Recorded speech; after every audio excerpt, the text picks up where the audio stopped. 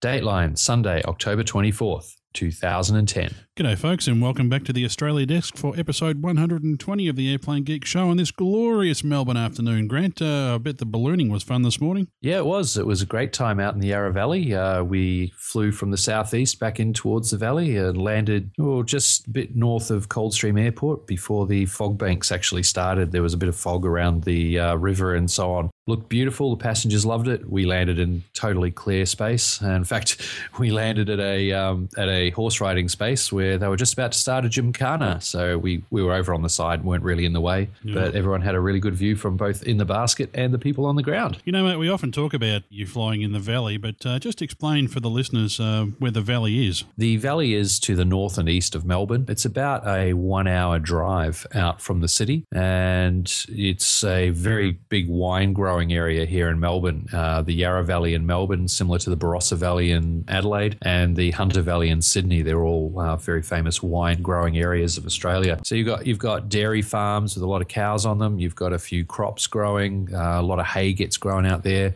Some horse riding areas, and of course a lot of vineyards. So it's a great place to go and fly balloons for commercial operation. You can't fly there as a private pilot, but you can if you're a commercial pilot flying with one of the companies out there. Yeah, I guess it's a bit like the Napa Valley in California minus the fault line.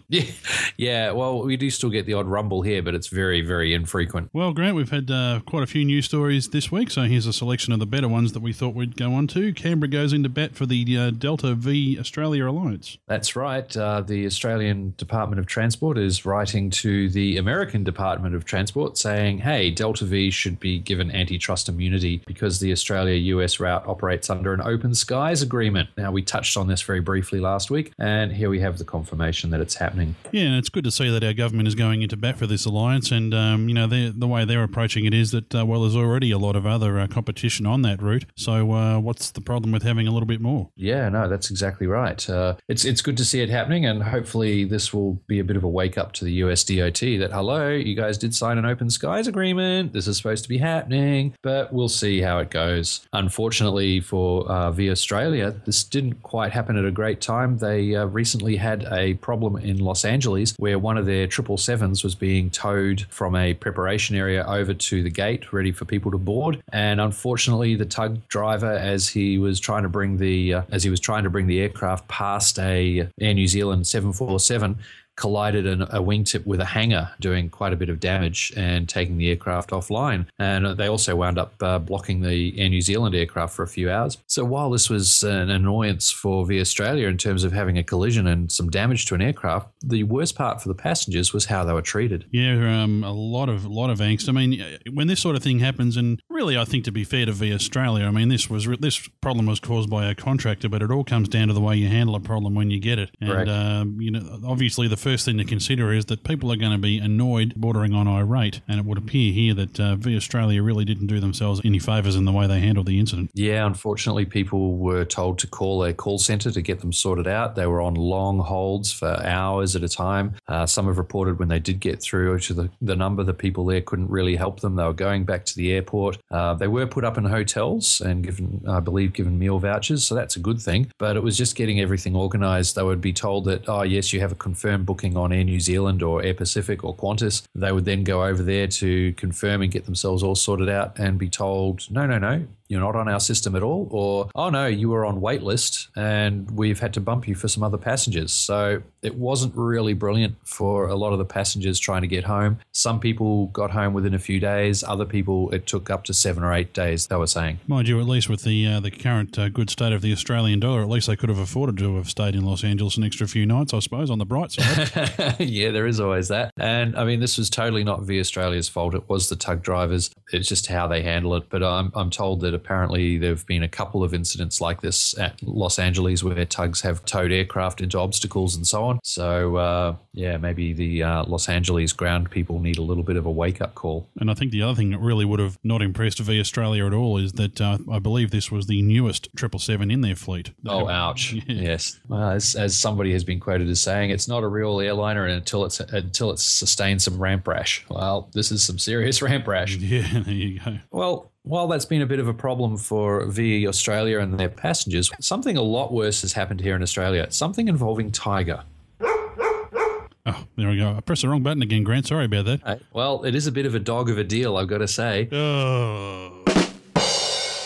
What's happened is that, you know, those emails that you get from Virgin and Jetstar and so on, advertising all their hot new fare deals so you can jump on and buy some hot fares? Absolutely. I'm signed up to all those lists. Yeah, well, if you're a frequent flyer or if you just go and sign up on their websites, you're going to get those emails and you're going to get told, hey, if you buy between this location and that location flying on these times and you do it within the next 3 days, you can get a super discount fare. Sounds like a pretty good way to do business. Yeah, I think so. Well, Tiger's taken that one step more. I mean, some of us call that spam, but Tiger's actually asking people to pay for that. They've set up what they call their hot fare email list, and you get to pay $30 per year to join that priority list and get those emails. Yes, so the same thing that's free from Jetstar and Virgin, you pay for with Tiger. Yes, and a fare straight out of the Michael O'Leary playbook. Tiger Airlines has launched paid membership for hot fare emails. Now, talk about an opt-in scheme, Grant. I mean, you were just saying there that it's borderline spam, but then again, you've opted into it. Well, this is a double opt-in because first you've got to agree to it and then you've got to pay for it. And it's bad enough that you've got to pay Tiger any money for their terrible service, but to pay extra to be told about it, well,